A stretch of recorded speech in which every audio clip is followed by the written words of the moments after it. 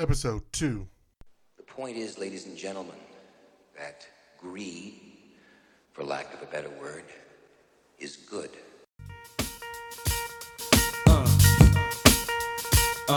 Yeah. It's all about the Benjamins, baby. Yeah. It's all about the Benjamins, baby. Now, what y'all wanna do?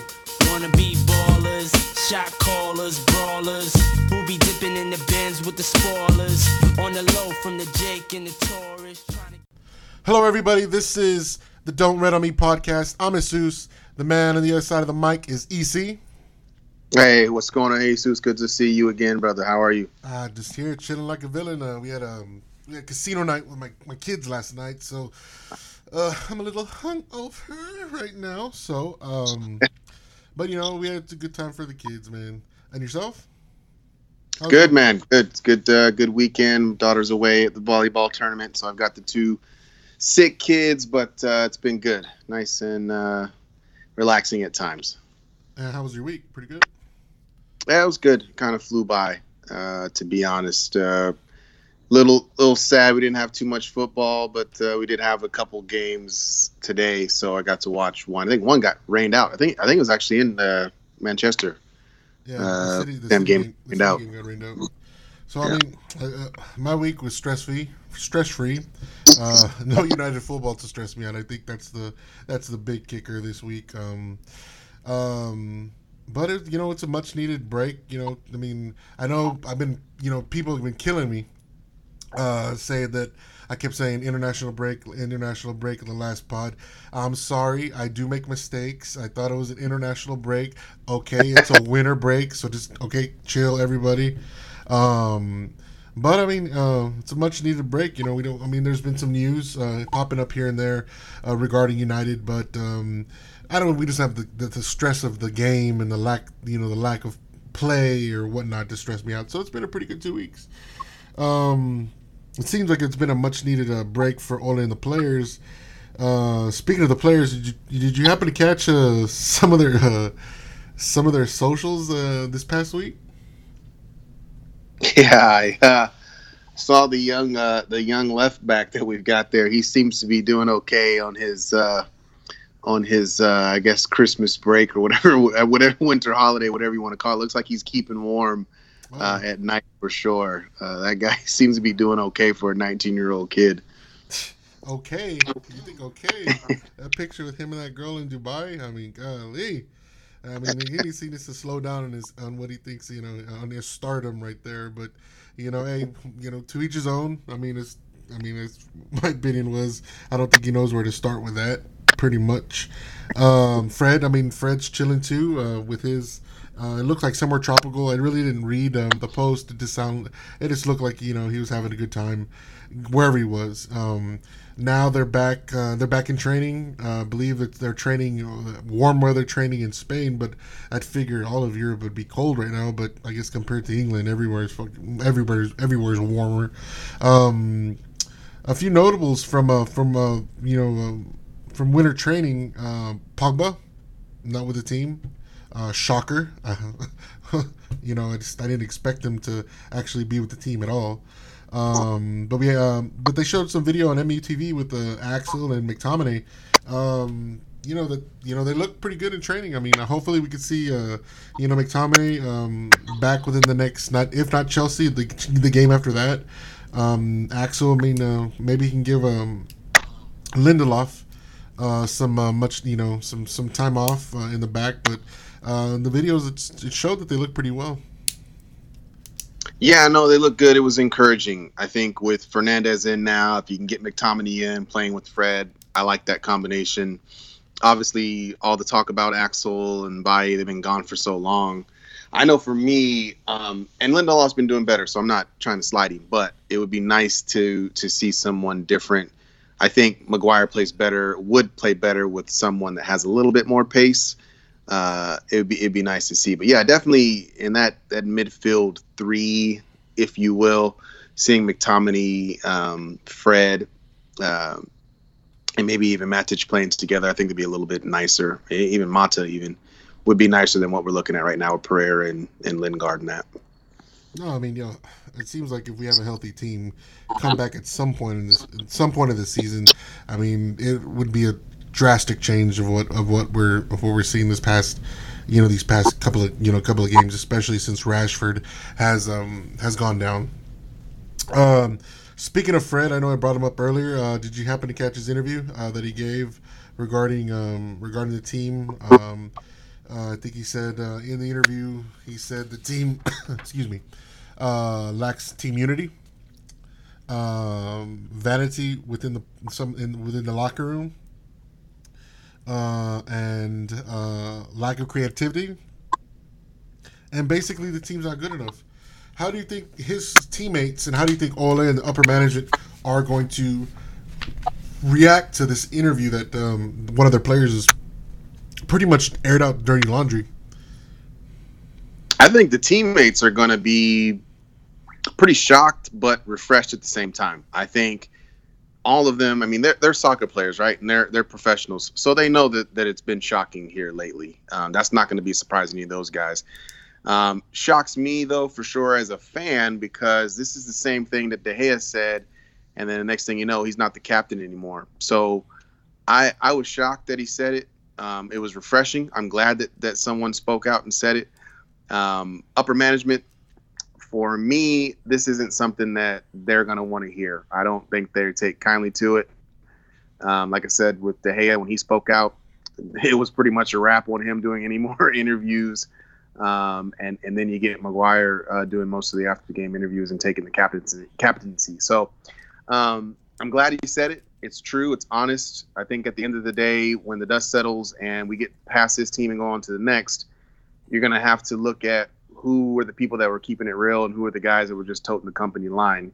For me, Fred was keeping it real. Knows he needs help. He's been working his butt off, even though he's been slighted quite a bit. Took him a while to settle in. Super proud of the way he's playing on the pitch and super proud of what he said off the pitch. Yeah, I mean, here in American sports, they always talk about players only meetings and trying to the players kind of policing themselves to get some sort of continuity back into the locker room, and it seems like what Fred is saying that United doesn't have that.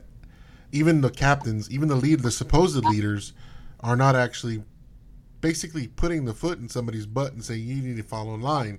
It seems like everybody just wants to do, from what Fred says at least, everybody seems like they're going their own way. They're not, I don't know if you watched the class of '92, the video, right, of Ryan Giggs was talking about one of Sir Alex's pregame speeches, right?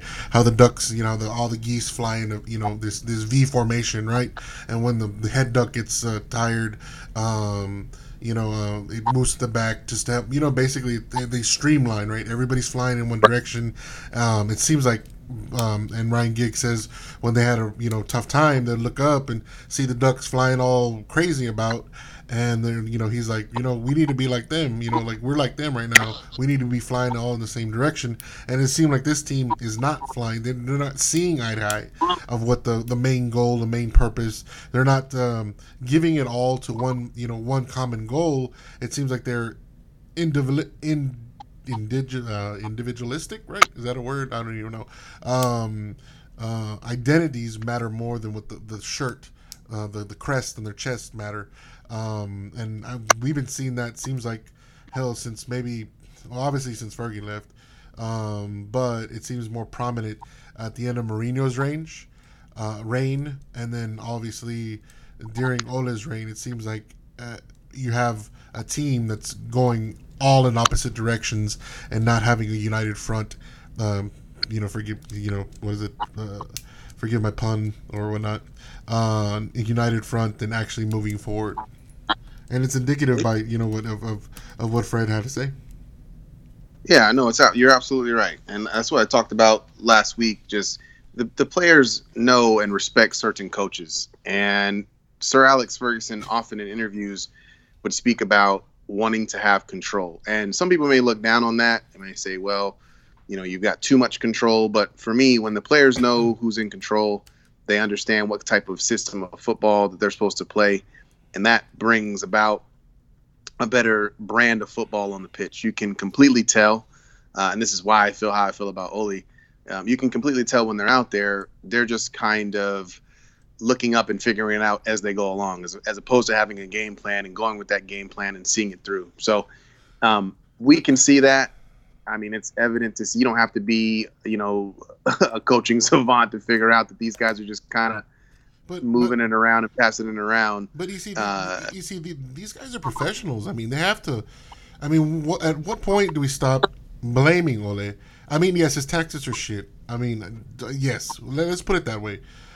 At what point do we hold these players accountable? Because they're getting paid big wages. I think United has the biggest wage bill in Premier League football. When do these players? You need to start being held accountable and act like Premier League players. I mean, it's this. I know we always revert back to Ole and Woodward, and obviously when we talk later, we'll talk about that, the Glazers, Woodward, the structure of the whole organization. But yet, when do these players say, you know what, I'm a professional, I get paid to play a game? When do these players, when do we hold them to account? I think you can start to hold them to account when you get a manager in that has a system, and then those guys that are on the pitch play to that system. There is no system. We don't Jose Mourinho.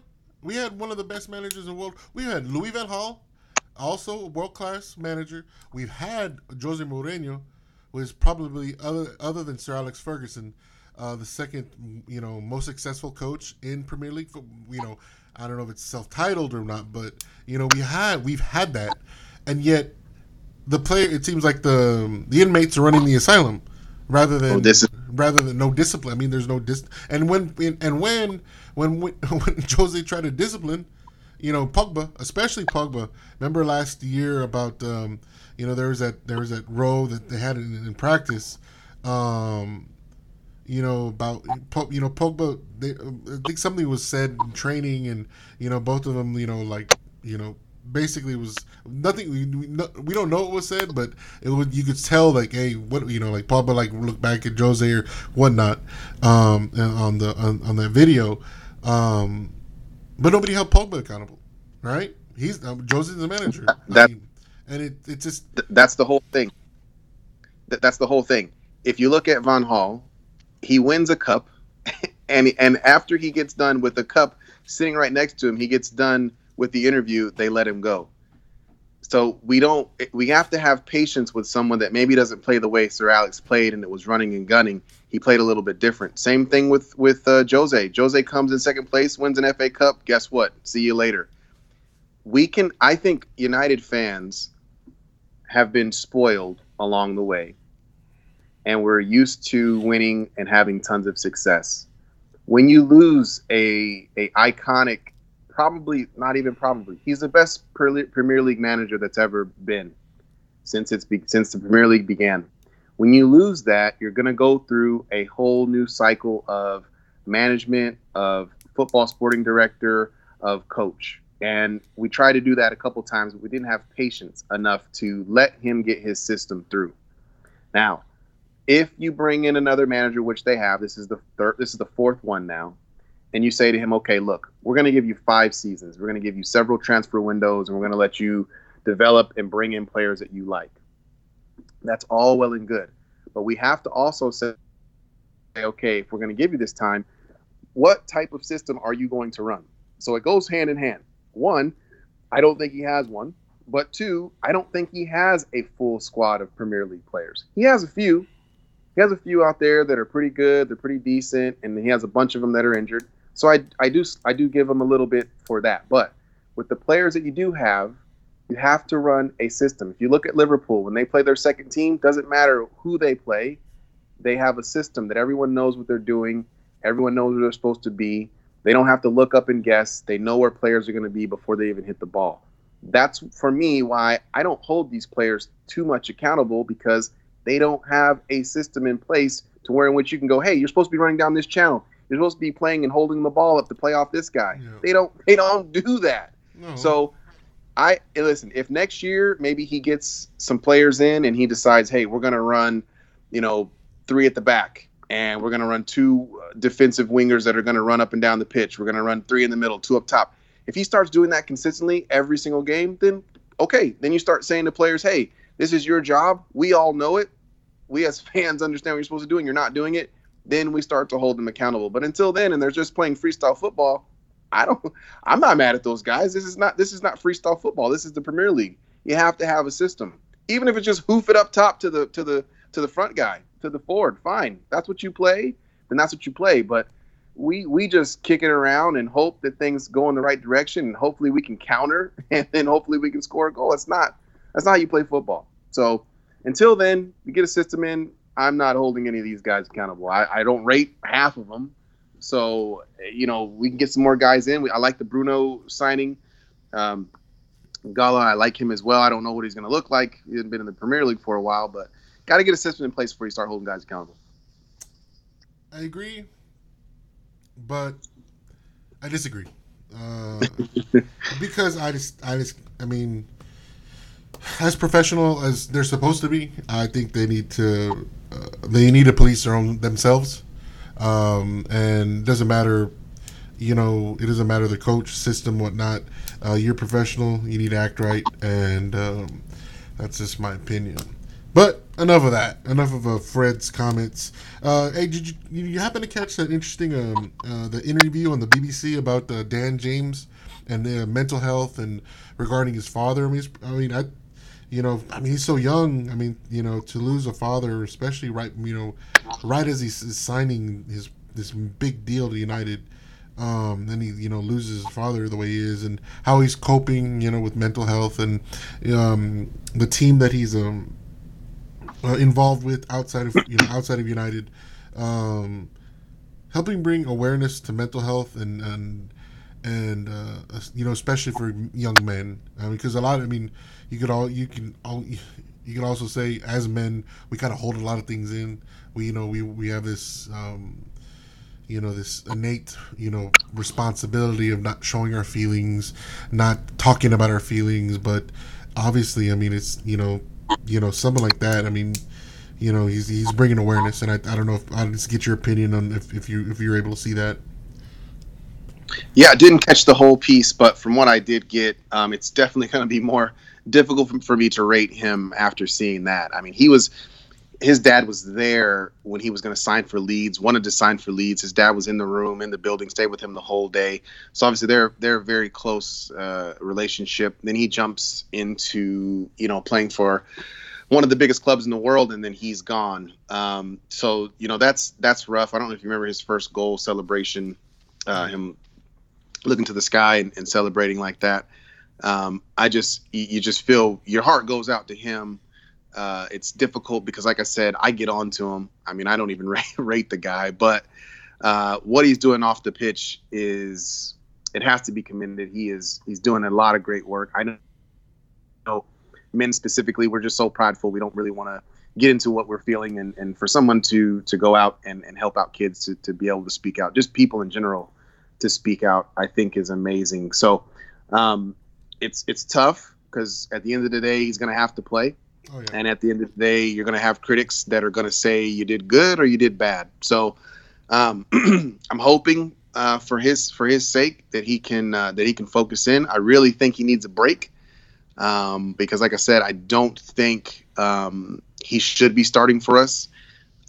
He should be coming off the bench. That might lessen some of the stress that he may be going through.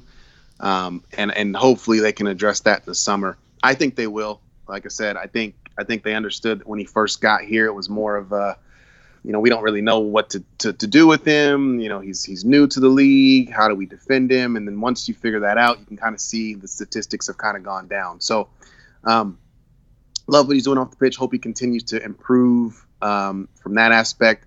And then obviously as a fan of United, I hope that he's just consistently training, trying to figure out new ways to get past people, because if all you have is pace, it's going to be difficult to play in this league. So love what he's doing. Feel bad for him. Don't know how it feels to lose a father. So my heart goes out to him and his family. Yeah, obviously, yeah. And if anybody's listening out there, there's outlets that are suffering from mental health. there's outlets for you. You can reach out. I mean, obviously, if you're involved in church, you can reach out to your local ministers. There's another hotline to this. So yeah, just bring awareness to mental health, especially when we talk about young men or men in general. I'm sorry. Okay, EC, it's a slow time, so I want to talk about money, like the $1 million man Ted DiBiase said, money isn't everything, it's the only thing. So I know I got some feedback from some listeners last week and from our first pod. Hey, why are you so mad? I mean, you seem mad out there. You seem so who are the Glazers and whatnot. So I have to do my due diligence and say not every fan that is listening is some are beginners, so they don't know the whole backstory. So I kind of want to dedicate most of this pod on why is there Glazers Out movement? Where did it start? Who are the Glazers first and foremost? We talk about Ed Woodward and the transfer market. How much money have they given to spend on the transfer market? And we talked about there's the takeover of the new ownership at Manchester, and I just want to talk about maybe in your fantasy world, your fantasy draft or fantasy football, you have an exorbitant amount of money. Who would you want to purchase United? Who would you want to lead them in the direction? So first thing first, you see, I know we let's give some of our our listeners a little backstory on who the Glazers are and how they purchased United and where did the United the Glazers Out movement start. Yeah, so if you look at if you're looking for some historical content in on the Glazers, it's actually a pretty interesting story and where it all kind of begins for him. So Malcolm, the original Glazer, who I guess you could say helped to purchase the Glazers, his father passed away for him at a very young age. I believe he was 15 years old when his father passed. And in his father's passing, essentially what he did was he took over the family business. You have to remember he doesn't come from a very wealthy family, right? So this is a guy who literally dad passes away. He's 15. He takes over the business. He's a Lithuanian Jewish man. And so he's literally goes door to door and he starts selling watches. Mm-hmm. He turns that into a real estate company and then jumps from that into a company called First Allied. And so right off the bat from there, he was able to establish himself and become pretty wealthy in the real estate business and to where turned him into a pretty successful man. In 95, he actually bought the Tampa Bay Buccaneers in 1995 for $129 million, which at the time, people kind of laughed at him because, again, if you know American football, the Buccaneers pretty much sucked, right? Yeah, so people thought he pretty much overpaid for that club. He went on ahead and did that. That obviously turned into the fans there being very upset. They didn't want him to buy the club, but essentially you can look at it both ways. What he did was he essentially said, "Look, I'm not going to buy the Buccaneers without some help from the fans. They wanted a new stadium." And so what the Woodward family did was they basically said, "Okay, we're gonna tax the people of Tampa Bay, and you guys are going to essentially help us build this stadium." And so a lot of people voted against it. I think it was 49-53. It did pass, and they wound up getting that new stadium built with a brand new ship inside of it that shot off a cannon anytime someone scored a goal. Obviously, people were pissed off at them. It was kind of the same deal where fans were upset and out in the streets, and I'll get to what happened in Manchester later. But he eventually did win a Super Bowl in 2003, I believe, with John Gruden. Yeah. That success hasn't been so relevant. It's been about 11 or 12 years since they've made the playoffs. And so obviously fans, I'll talk about the fans of today for Tampa Bay here in just a little bit. In 2005, he went ahead, actually in 2006, he went ahead and bought the Manchester United. Now, this was a little bit different. Manchester United fans, as you can probably look up on YouTube, were pretty pissed off. They actually took to the streets and actually wouldn't let the Glazers come into the stadium. They actually barricaded the stadium so that they couldn't get in to introduce themselves.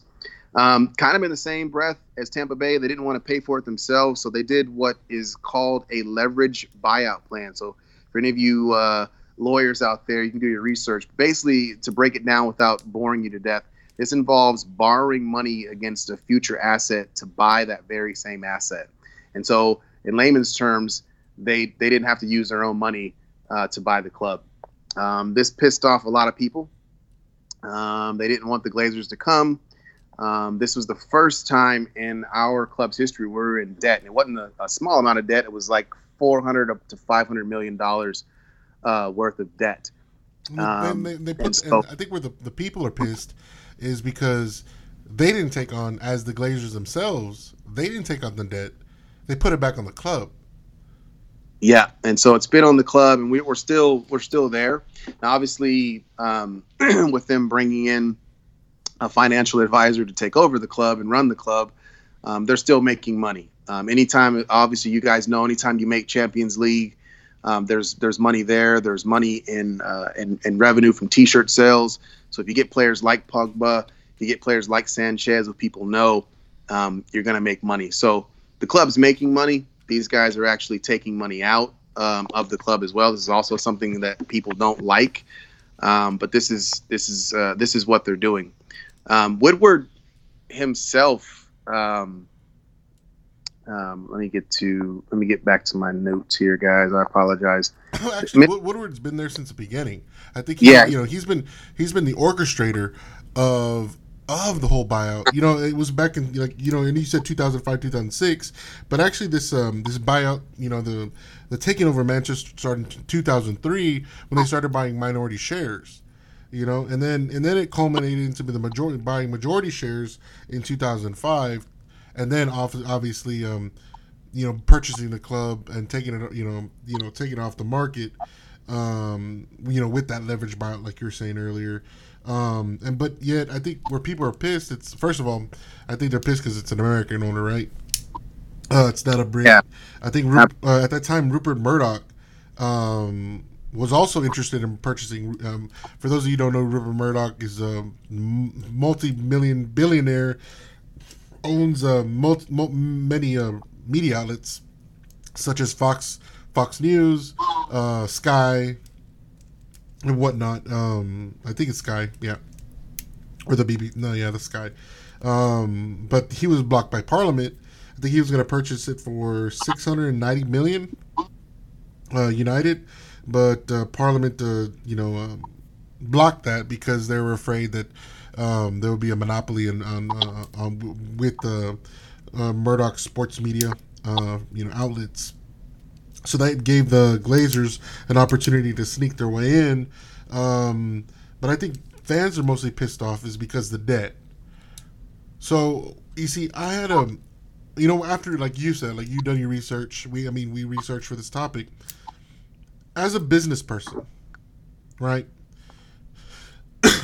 and fan, we have to both just separate the two, right? As a fan, we want all the money to go back to back into the club. But as a business person, if you own something, you want to profit from that, don't you? You do. This is my wife and I were actually talking about this. You can look at throughout his history of I call them birthday presents that he gives his kids, 15 million, 30 million, and he'll do it once a quarter. And you go to yourself, well, God, he's such a horrible owner, but what a nice dad he is. He's such a great guy. He's got a great business. So, it goes twofold. It's dependent on what side you're on, right? So if you're a business person, you're an entrepreneur trying to do it and get it going. I mean, this is not a guy who comes from wealth. This guy generated, and you can get pissed off as mad as you want about how he did. He wasn't killing babies. He was out here hustling and doing what he needed to do in order to take care of his family because his father passed away.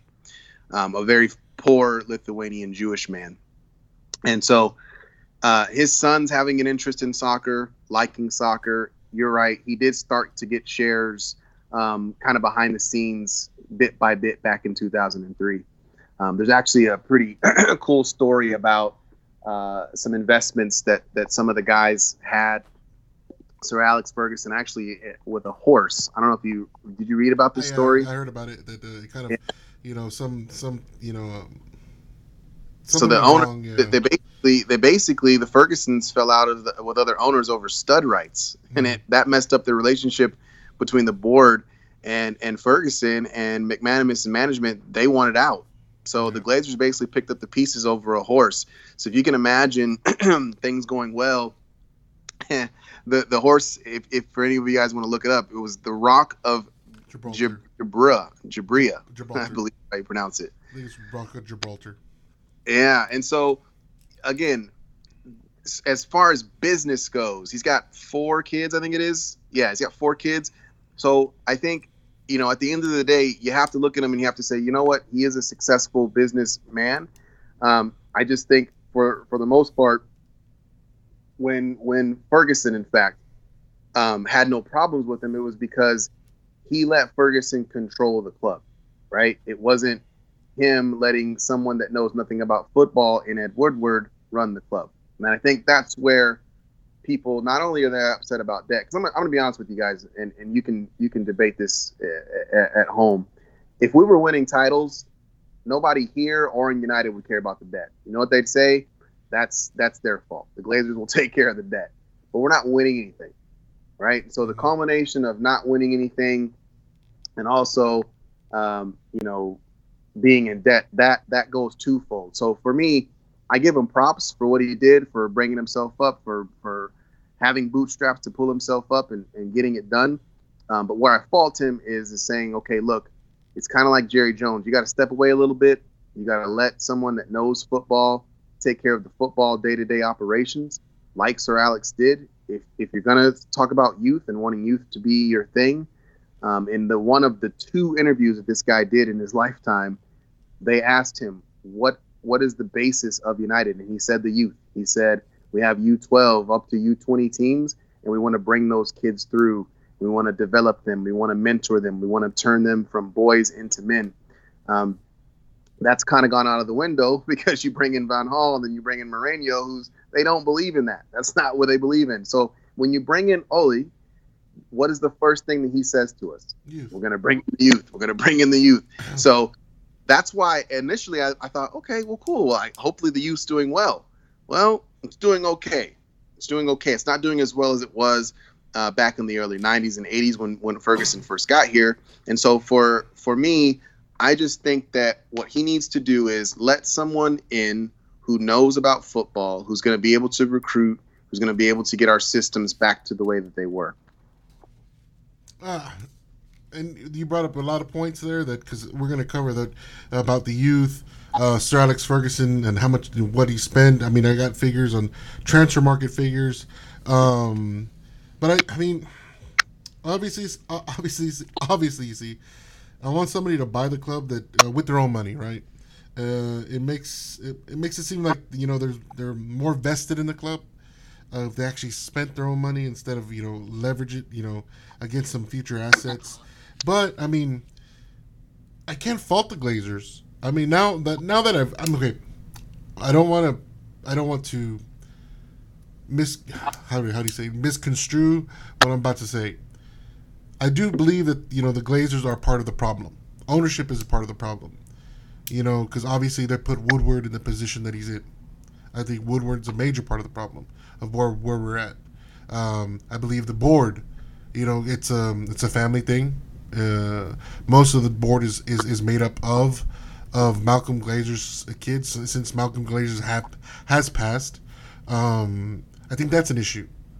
But when you do the research and you read about it, it's like I can't fault these people wanting to make money. I mean, sports ownership turned them into billionaires. They weren't billionaires when they got into the business. It was the Tampa Bay, basically turned them into billionaires. And so, what do billionaires want to do? Stay billionaires, right? It's like, Right. we talk about let's talk about Woodward and the current evaluation of the club and of what I think Manchester's sixth in the world currently as the most Yeah. valued sports organization, third in world football behind Madrid and Barcelona. But what we have is, I think we had a negative. It was like a negative percentage, 19%. Actually, on debt to I'm sorry. We have a 19% debt to value ratio. That's a debt we talked about when we talked about the leverage buyout. A lot of people say that really Manchester's a brand. It doesn't take a genius to make money. There have been people. You talk about other fan sites, other media outlets, saying that that Manchester United's whoring themselves out to anybody who's willing to pay a bill, and that's where their evaluation is. I think they have $650 million in match day revenue, 1.2 billion in broadcasting, commercial assets is 1.4 billion, and another and branding another 444 million, which comes up to making up the 3.8 billion dollar evaluation of the club. So, is Ed Woodward a genius? I didn't hear you said, is he a what now? A genius businessman. He is. This is the thing. He is a banker. He makes money. That is what he does. He is not a football genius. You can't. That's why I said earlier, he needs to do the money thing. He should be in charge of making money. That's what he should do. He should be nowhere around and nowhere near the football portion of it. There should be a director of football, which is that's essentially how we became the United that I knew, was always having someone in charge of going out, finding talent, looking at our U18, U23 team, and seeing who was ready to come up and play for the first team.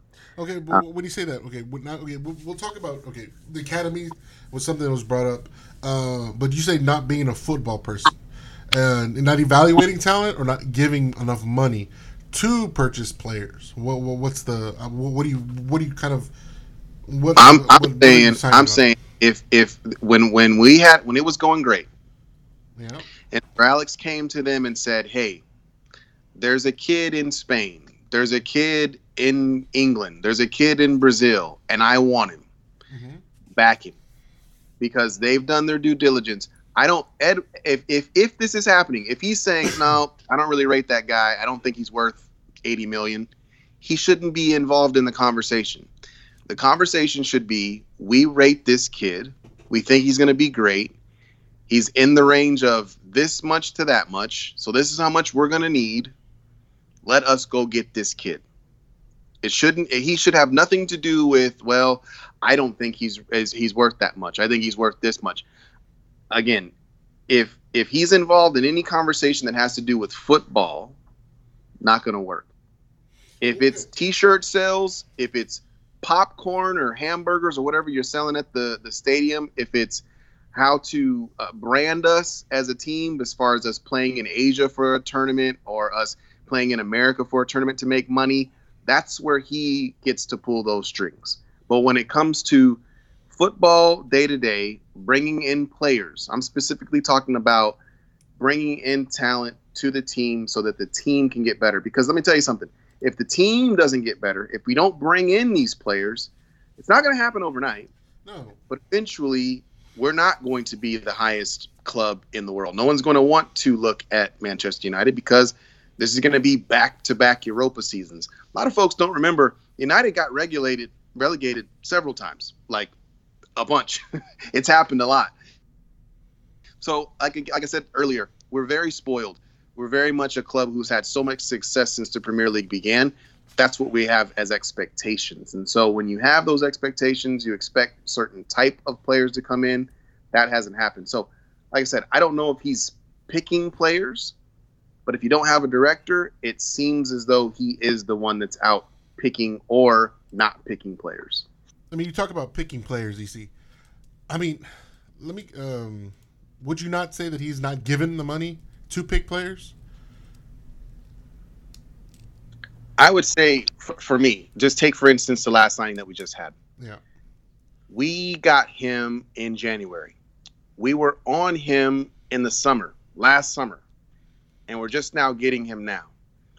It's things like that. It's things like January, last day of the transfer window, and you go to, no offense to the Chinese league, but you go to the last day, you go to go get a striker from the Chinese league on the very what were we doing when we let go of Lukaku right away? You know that's 15 to 20 goals out of the club. It's gone. So you know you've got to replace those guys, right? So you got the whole summer window. We bring in no one. We're told that Mason Greenwood is the best goal scorer at the club.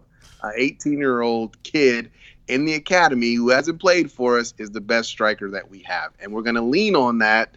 And we're going to hope that Martial, he finally becomes that striker. It's ridiculous. But you see, on the flip side of things, you've been burned. Ed Woodward has been burned by listening to scouts and listening to players, listening to coaches of how much money needs to be spent. Do you know how much money since the Glazers have taken over the club? You know how much money in arrivals, like of signings they've spent? At least $400 million, at a minimum. Since 2005, 1.6 billion in arrivals. So what does that say? Let me haven't won one title. Since the Glazers has taken over, you've won many a title since then. Since 2005, you won many titles since then, and you won the Champions League. Since Sir Alex left in 13 and 14, I counted. How much do you think they've spent since 2013 to the present time in transfers? I have no idea. Is it 400? Is that the number? Is that 400? 1.2 billion since then. So again, they're lost. They're lost. They're lost because departures also. Then also did how much they sold since 2013.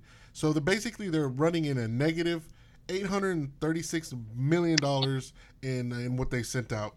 Let me give you a few examples of when the Glazers took over on you, because you want to talk about Sir Alex and David Gill and their prowess of attracting world-class talent.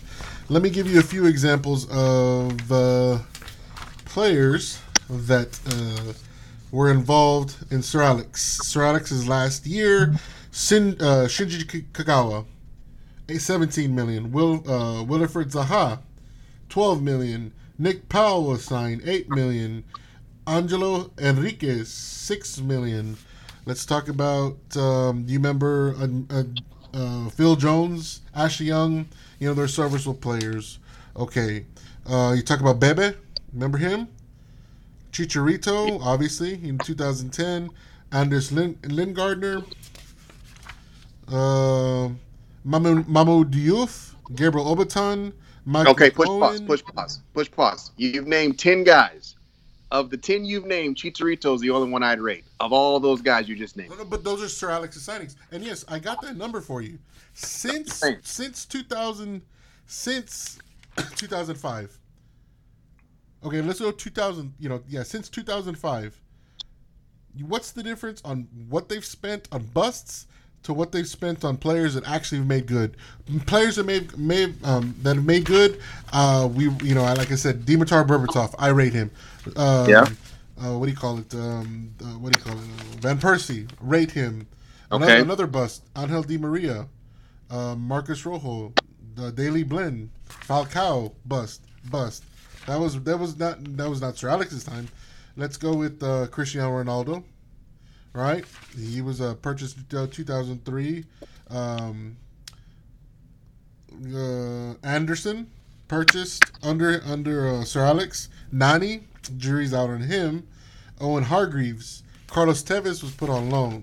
Michael Carrick was rated. What I got from since 2005, since the Glazers have backed Sir Alex and David Gill, they spent 280 million on players that actually made good. Since then, since 2005, they spent 1.4 billion on busts.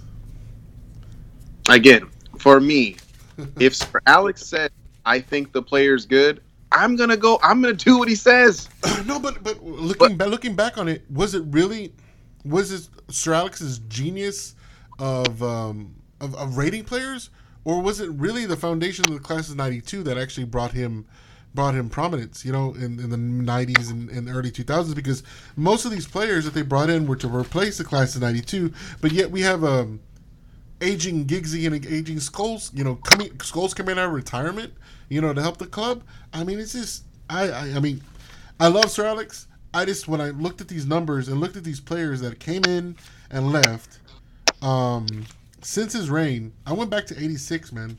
Since 86, it's even, I think the total loss since 86, since the club, since 86, since his arrival, is 2.0 or $2 billion, compared to 825 million out. So basically, they're running at a total loss since 1986 at a $1.2 billion loss of investments and what players have gone out. We're not the players that we're other than Cristiano Ronaldo and David Beckham. Were the only 2 years that we sold more than we actually brought in. Ronaldo was sold in 2009. And we didn't even. Everybody talks about where's the Ronaldo money? Where's the Ronaldo money? Well, shit. I mean, the Ronaldo money was spent in 214 million in 14, 171 million in 15, 17, 280 million. I mean, they're not this whole misconception of they're not spending money. They're not spending it wisely, but they haven't been spending it wisely in transfers. I think since. I mean, when you look at the numbers, I don't think they've ever spent, money on transfers wisely. That's when you brought up the point about the youth. Obviously, these statistics. Actually, I got these statistics from transfermarket.us .com. / Manchester United. Those where I got the statistics on transfer market valuation. They're all U.S. dollars. Obviously, they're not in pounds. Right. So, I mean, we look at these numbers, and it's like, have they really recruited outside of the club in bringing in transfers compared to what they've actually, grown homegrown? I think they've been blessed with a lot of homegrown talent. I think that's something that you can't take away from them, but I think you have to have the proper manager to manage those kids. You got to remember, when Sir Alex was in his prime and when we were winning those beginning of those championships, there's a lot of stars. There's a lot of guys that are world-class players, all of them playing for their national teams, all of them starting. Rooney came in from Everton, so he wasn't, homegrown, but he did come in. So for me, it takes a combination. I go back to Phil Jackson coaching the Bulls. You got a lot of superstars. You got a lot of different talented guys that are out there, but you've got to be able to manage those guys. You've got to be able to corral them. There's stories of those kids from the class of '92 being afraid, being fearful. Sir Alex coming in and seeing that they'd been out partying or seeing that they hadn't gotten the proper fitness. Being afraid and having that level of, oh, crap, this guy's going to hold us accountable for what we do. I think that there is a lot to that. I don't think they have that for the current management who's in now. So when we're talking about transfers and bringing in certain guys, yeah, there's been times where Owen comes in and you're like, what the hell's Owen doing on our team? He's past it. Why is Scholes coming back? Those things do happen, but as long as you're winning along the way, those things can get overlooked. And again, to your point, they won't get looked at because people aren't looking at the bad things. They're looking at all the positive things that are happening, like the championships that you're talking about. So again, if you win and you go out there and you can lift the trophy, the numbers and the money, it's all monopoly money at some point. It's got to start looking like that to us and probably to the owners at certain points, because it's insane. If you really think that Harry Maguire is an $80 million center back, you are insane. But guess how much we paid for him? Yep. $80 million in cash. We didn't cut this guy a couple years. We'll give you 20 of it. We just straight up said, here's $80 million. And he's not even the best center back in the league. So it's monopoly money. It doesn't even make any sense. And I'll tell you something else. When you're bringing in transfers, that money that you're talking about, it's kind of inflated because we are united. And because the other club that's going to say, hey, yeah, we'll sell him, they know who we are. They know how much money we have. So they're going to say, you know what? We know he's only worth 20, but we want 40. And they know that so we're what desperate. Are you gonna do? They know we're desperate. Yeah, so it's difficult for those numbers to really make sense because they're overinflated. There's no way that you can tell me that Dan James is worth 17 million or 11 million or whatever they paid for him. He's not. But guess what we did? We said, here you go, kid. It's the same. It's the same reason why we argued $5 million over Bruno. Do we give him 45 million? Do we give him 50 million? He's a good player. He ain't $50 million good. But it's Manchester United. So they don't have a choice. When they walk into that room, that other club is already thinking to themselves, you guys got money. Guess what we're going to do? We know you want him, so we're going to stretch it out just a little bit. And guess what? If you don't want to pay it, I got another club that's right down the street that's willing to pay maybe just a little bit less if you guys don't want to. So it goes twofold. It's having that respect. It's having that badge that when you walk in that room, people will go, oh, crap. And then you start paying these wages that make absolutely no sense. Sometimes you hit, sometimes you don't. Look at Di Maria now. You were talking about him earlier. Look how good he's doing at the club he's at now, as opposed to where he was before and after United. He's playing awesome. They missed more than I think they've hit, and the numbers don't lie. They also talk about revenue, right, and what they're bringing in.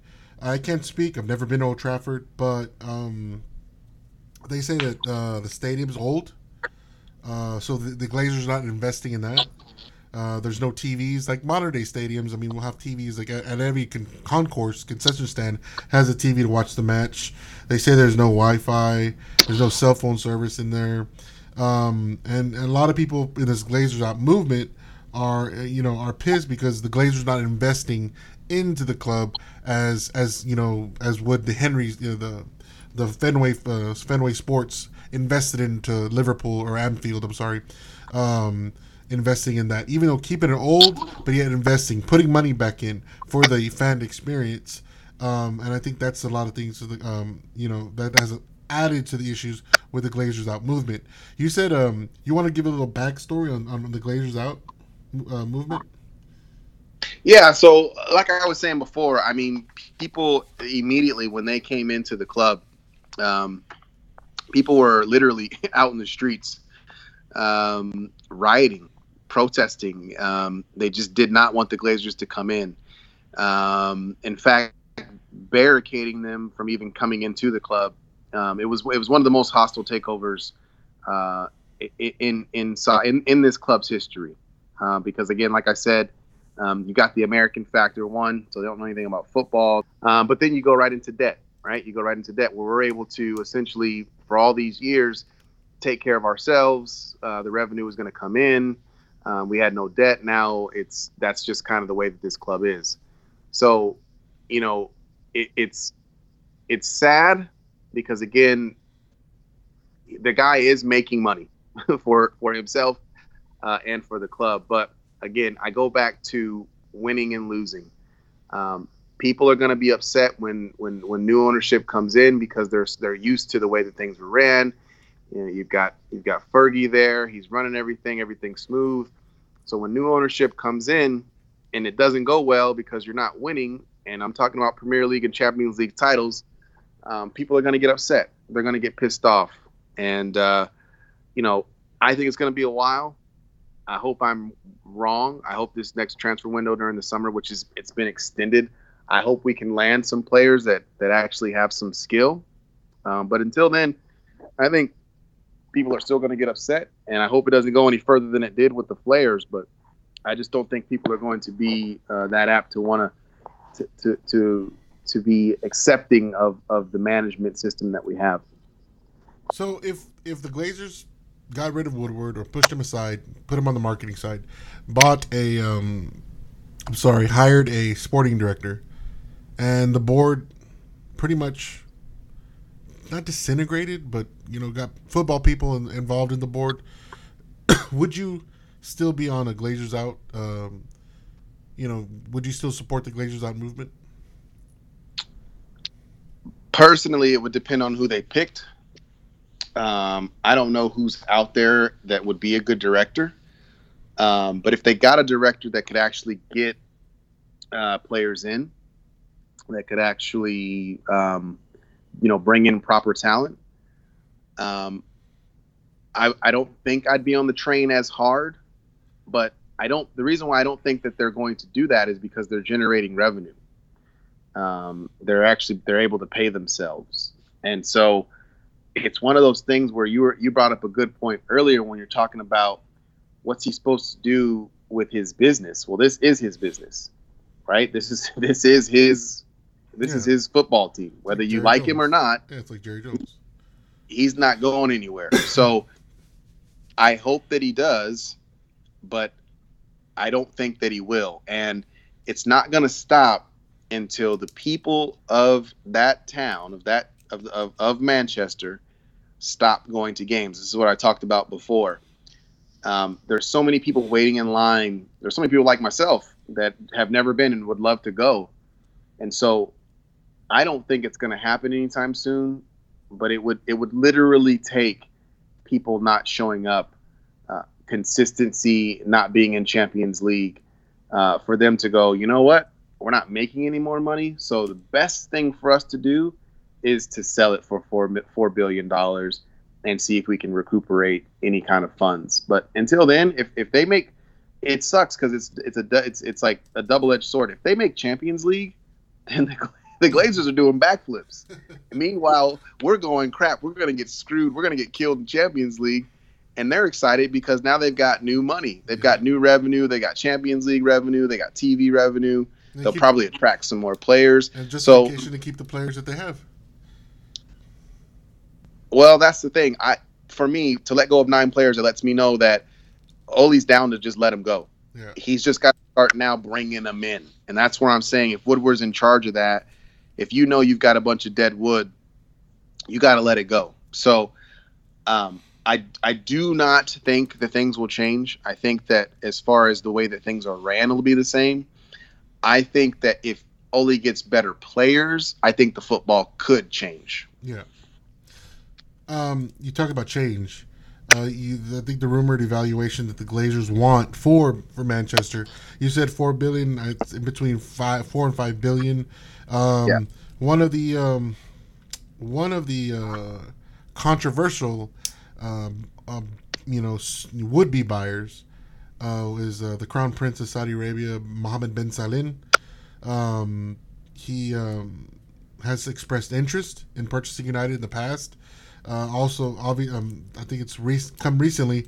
They've turned now to Newcastle because of the evaluation. This is not a political show. I don't want it to be. But I have issues with if United ever would sell to the Crown Prince of Mohammed bin Salman. I don't know if I could support the club as fervent as I would due to my personal beliefs, but I don't want this to turn into City, right? The Abu Dhabis. I don't, for some reason I don't want Manchester to be owned. Basically buying championships. I want it to be organic, and you look at City and they're not organic. They purchase everything. I think there's already news of City already basically doing a massive overhaul to their roster this summer because they're 18 points behind Liverpool. They're not going to win. There's also already talk about Pep not even coming back next year. I don't want to be that. I don't want to, City's changed more managers than we have since Sir Alex left. They changed more players. Yet they're winning, but I'd rather keep Manchester organic. And I don't think with the purchase of MBS, we'll keep that homegrown kind of feel that you have with Manchester. I don't know. What do you think? So We disagree on that one. If the Saudis came through with that 4 or 5 billion, I would say let's get all over it. Here is the thing. Here's the caveat. If they come in with their 5, 6, 7 billion, whatever monopoly money they have, and they're going to do the same thing and say, okay, how do I make something that I purchased worth 4 billion be worth 18 billion? How do I do that? Then I'm not down. But if they're going to bring in money and they're going to start splashing the cash at players, good players, then let's do it. Because here's my thing. Nobody's going to want to come to Manchester United if all we're doing is playing Europa League soccer every year. I mean, yeah. If you bring in good players, like City said, you know what? We're tired of losing. We'd like to win. This is not 86. This isn't 96. It's 2020. And if you don't have any cash, as much as it sucks, you're not going to win. Okay, Leicester City was a phenomenon, and you would have won a crap ton of money if you bet on them winning the league that year. Not going to happen again. The big clubs with the most money are going to win the big trophies. That's just the way that it goes. And it's not unfortunate. It doesn't suck because it's entertainment. That's what it is. I want to be entertained. I don't know how many times this year I've sat down and watched the United game and been stressed the hell out. I know. Yeah. So it's one of those things where you go, well, I don't want them to just bring money. You know what money also brings to our club? There's people who I've watched videos of at Manchester United sit underneath the stands where they're not supposed to get rained on, and there's holes in the stadium, and they're still getting rained on anyway. So money would also bring about change to the structure of that club, literally, to where you can fix up the way that the pitch looks. You can make it, like you said, more of a fan experience, but then also bring players. If you're debating for weeks about $5 million over a guy that clearly is going to help your club, you got trouble. Or when things happen for us, the reason why the class of 92 is so awesome, the reason why the Busby Babes are so awesome is because some of those kids were local kids. They grew up right there in the city. Go back and look it up on YouTube for you guys at home watching. That's what makes it so special. It doesn't always happen that way. And so if you don't have anyone in your town that's amazing, you got to go out and get them. And again, you're not some up-and-coming. Manchester United is not some up-and-coming club that's just now getting on the scene. We are who we are. And when you are who we are, it's going to come with a hefty price tag. And it's not going to be able, if a Saudi comes in with $8 million, they're going to be able to splash the cash. So I'm not down with the organic, let's just hold it out another 10 years. I think we should every single season be challenging to win the league. And the only reason I say that is because that's what I know.